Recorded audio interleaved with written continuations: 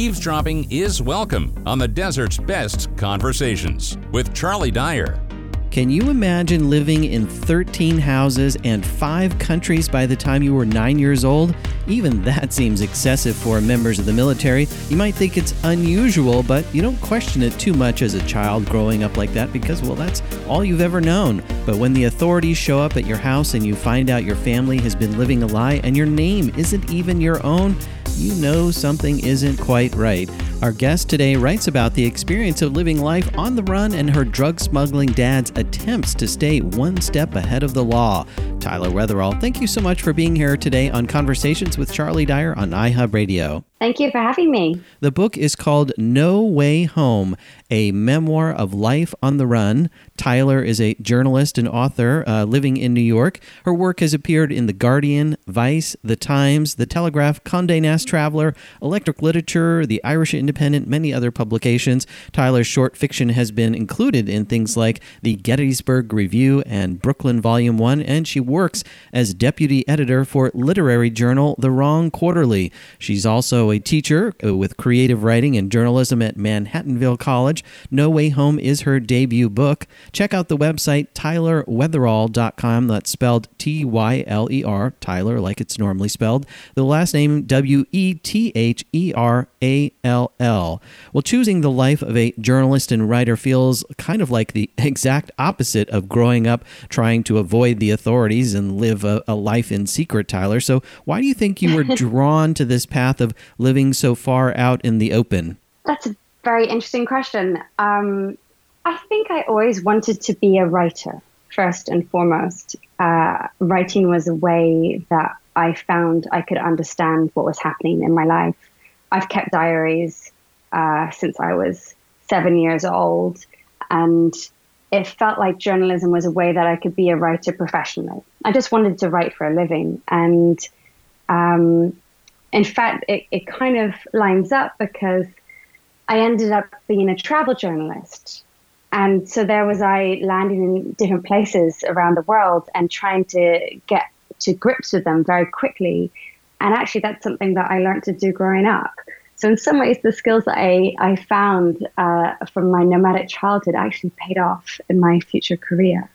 Well, No Way Home started out as your father's story. He wrote a massive autobiography during his 5+ years in prison. So tell us about his version of the life that you lived, rubbing elbows with celebrities like the Beatles and Bob Marley.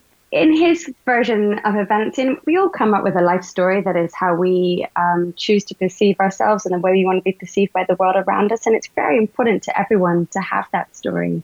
And his autobiography is an incredible piece of writing. It's huge. He wrote it on the typewriter in prison.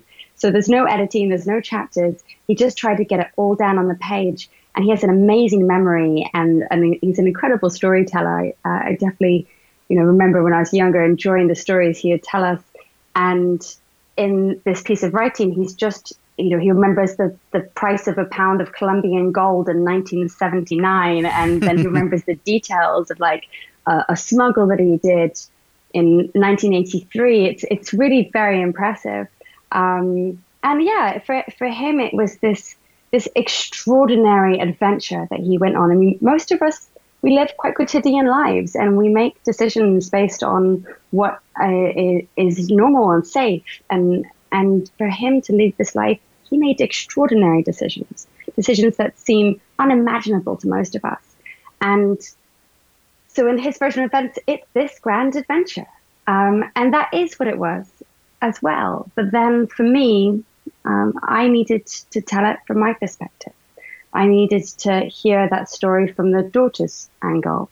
And I felt like we have heard a lot of these stories, these grand misadventures of kingpins, and yet we haven't really heard about the people who are impacted by that, the women and children who are often sidelined to a sentimental subplot. And I wanted to tell that story. So soon after writing it, it became from my point of view. Well, the two of you really wanted to eventually turn his book into a movie, and your dad needed a ghostwriter to help with that process and get his book published, but you felt really strongly that you didn't want anyone else to do it but you. Why was that, Tyler? Throughout his time in prison, he and I wrote to each other all the time.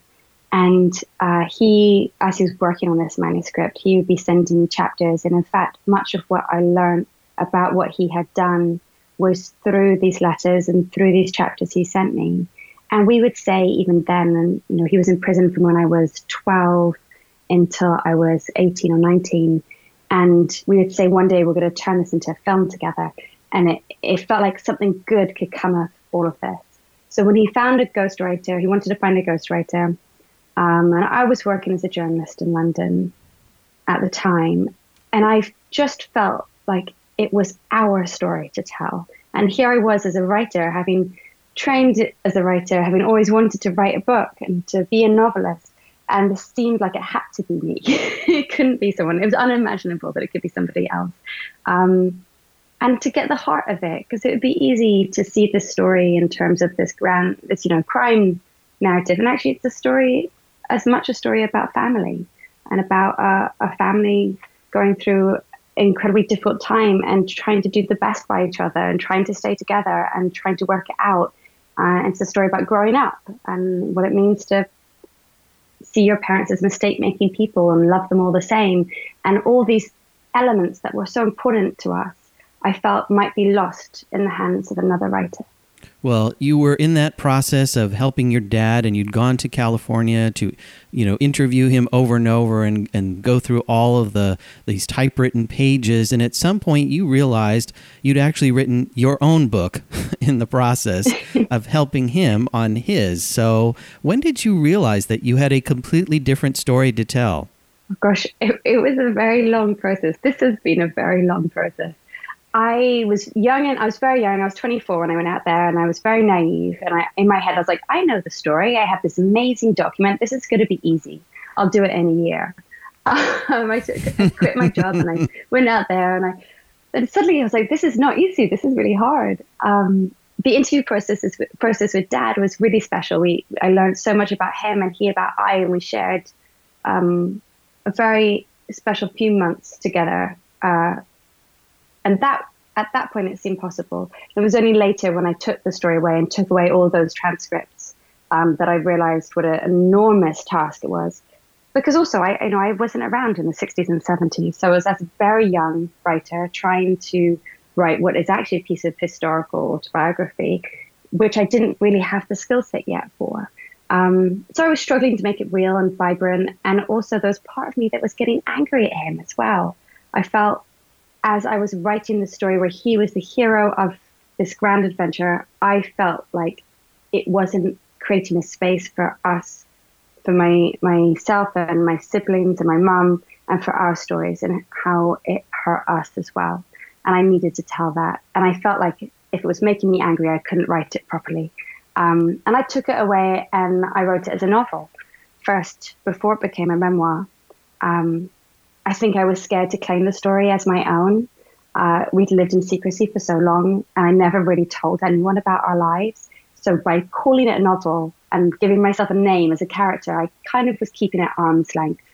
And really, it was only after writing a novel and 5 years later that people would ask me how much of this is true, and I would say all of it. And at some point, I realized that I needed to call it a memoir and claim the story as my own. And that was an important part of the process of what we were doing. Talk about your parents meeting in 1960s New York. Your mom was working for the Ford modeling agency, and you write that your dad was a rather outsized character even then as a young man. Yes, I mean, when I think back on their sort of heyday in 1960s New York, this part of me is like, I'll never be as cool as my parents. So my mom was a model, and she'd moved over to work, and she met my dad when she was 17 and he was 21, and he was working on Wall Street at the time, but he wasn't your typical Wall Street character. At the end of his shift, he would take off his suit and he'd put on a cape and cowboy boots. And when they fell in love, they had matching choppers and they'd ride around New York City together on these matching choppers. Mom with just tiny denim shorts and her long blonde hair flowing out behind her, and Dad with his cape blowing in the wind, having the time of their lives. And at that point, Dad wasn't in the drug business. It was only later that he started investing in people who were bringing pot in from Miami, coming in from Colombia, and then couriering it over to New York where there was demand. And he would invest in this process. And that was the initial point where he began. So his first ever job in the pot business was rolling joints for the Beatles. And they paid him $1 a joint for every joint he rolled. And he stacked them in cigarette packets so they could take them everywhere with them. Well, what was the turning point when your father realized that he would actually have to pack up his family and live life on the run and actually leave the United States? And talk about how your parents actually rather calmly went over the pros and cons of doing that. So this is sort of fast forwarding 15 years, and Dad at this point, his business has grown enormously. He's now bringing in 30 tons of Thai stick straight into the Californian coast, and has an organization of 20 odd people working with him. And so it's become a major operation. And at this level, he feels pretty immune from the FBI's attention. He feels that most problems he would be able to deal with legal fees and contacts. And up until then, they had got out of every sticky situation they'd found themselves in. So when it fell apart, I think it was very shocking to him.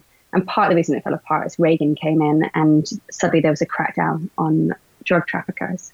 So Dad realized that he was going to go to prison if he stayed in the States.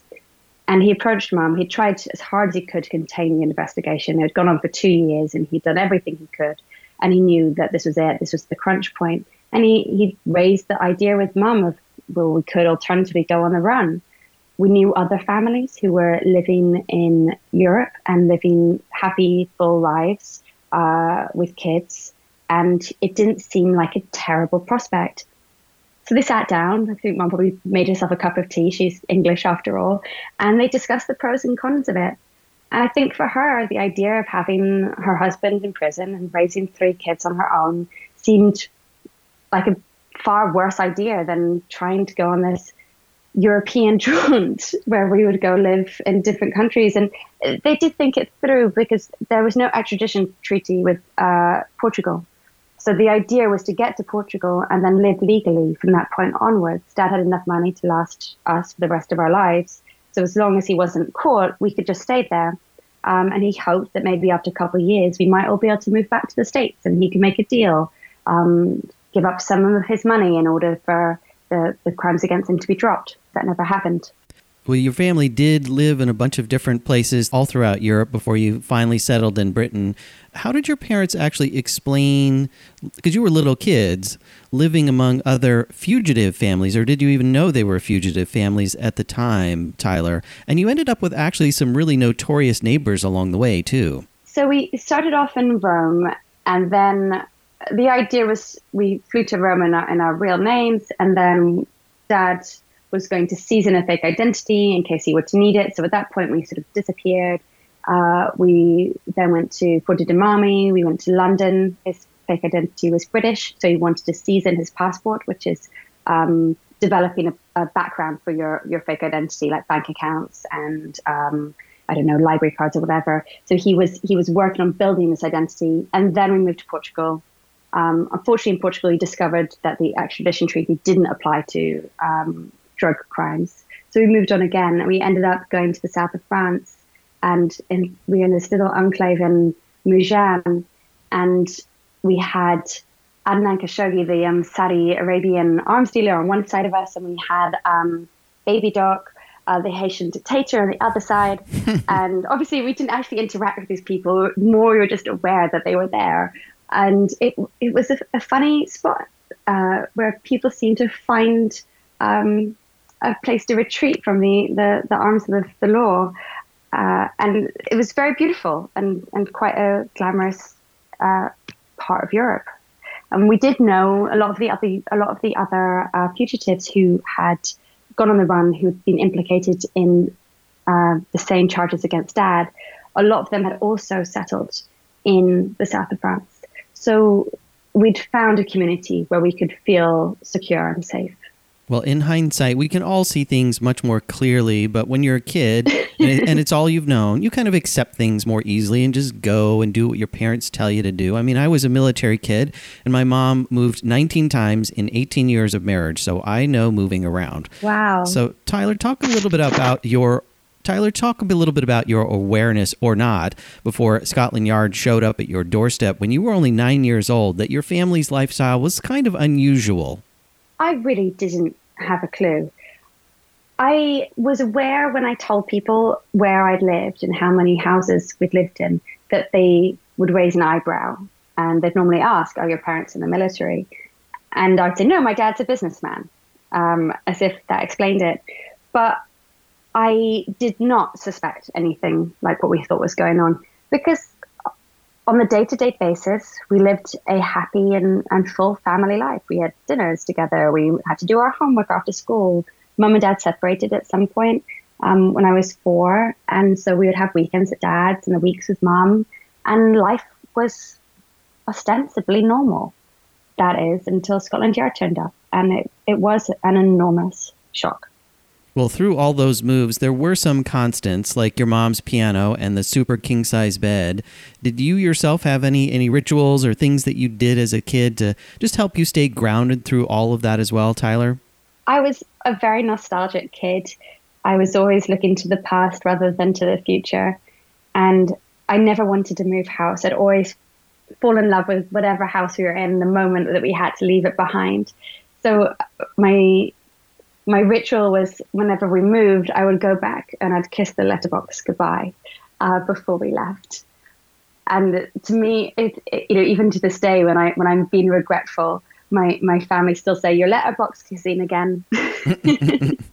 Well, take us to that day. You were 9 years old. Scotland Yard shows up at the house. What next, Tyler?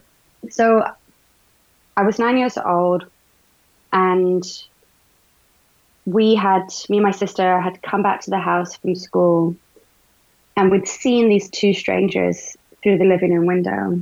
And Mum had come out to meet us and told us to go stay at a friend's house that night. And we knew even then that there was something amiss about this. And maybe we'd always known in some deep down place.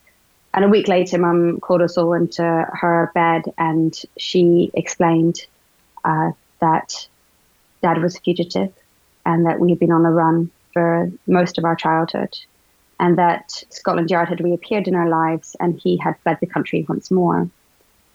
She didn't tell us what he had done at that point, because she felt that was a conversation that was for him to have when he felt it was the right time. And we also learned at that point that the name we'd been living with was an alias. So I believed myself to be Tyler Kane up until that point. Well, and for me, the hardest thing was that Dad had gone. Your father might have evaded capture had he not wanted to stay in contact with you and your siblings. So talk about how things went down when you went to see your dad a few years later in the Caribbean for your 12th birthday.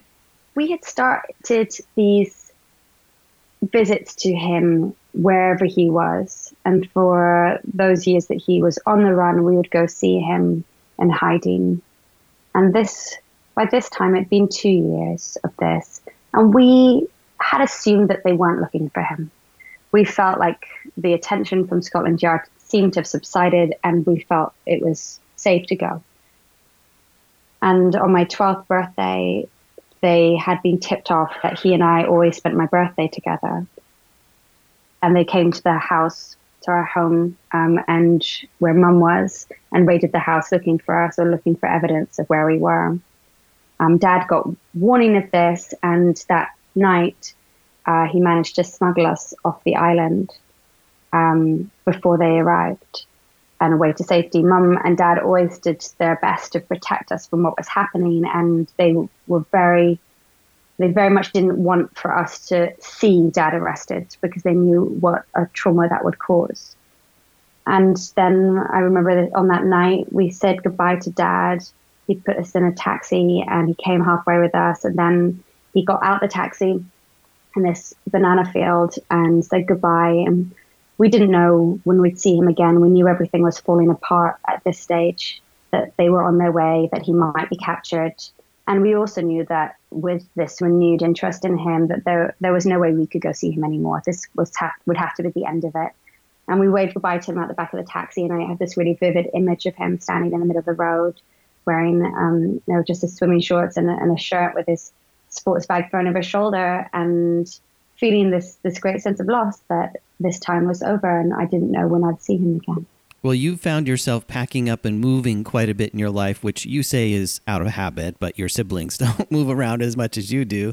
So do you envision yourself settling down at some point, or do you think you're just destined to live your life out of a big red suitcase, Tyler? I ask myself that question all of the time. In fact, even just earlier this evening, I was having a conversation with a friend about this. I have no idea. I am currently living out of a giant red suitcase as we speak. And I think it'll be a little while longer that I live like this. It does seem to be some sort of compulsive thing of wanting to keep moving and wanting to see more and experience more. And it doesn't carry the weight or heaviness of childhood. There isn't that fear involved. It's turned into something far more positive. And I'm grateful for that. But I do daydream about owning a home that's mine and having a garden I can walk out barefoot into and growing vegetables and putting down roots. And I have to think that is in my future. Tyler Weatherall is our guest today on Conversations with Charlie Dyer on iHub Radio. The book is No Way Home, a memoir of life on the run. Her website, tylerweatherall.com. And I have to ask, is that really your last name? It sounds like a play on words, like I've weathered it all. No, that is genuinely my last name. That's awesome to have a name like that. Well, thank you so much for being here today on Conversations. Thank you for having me.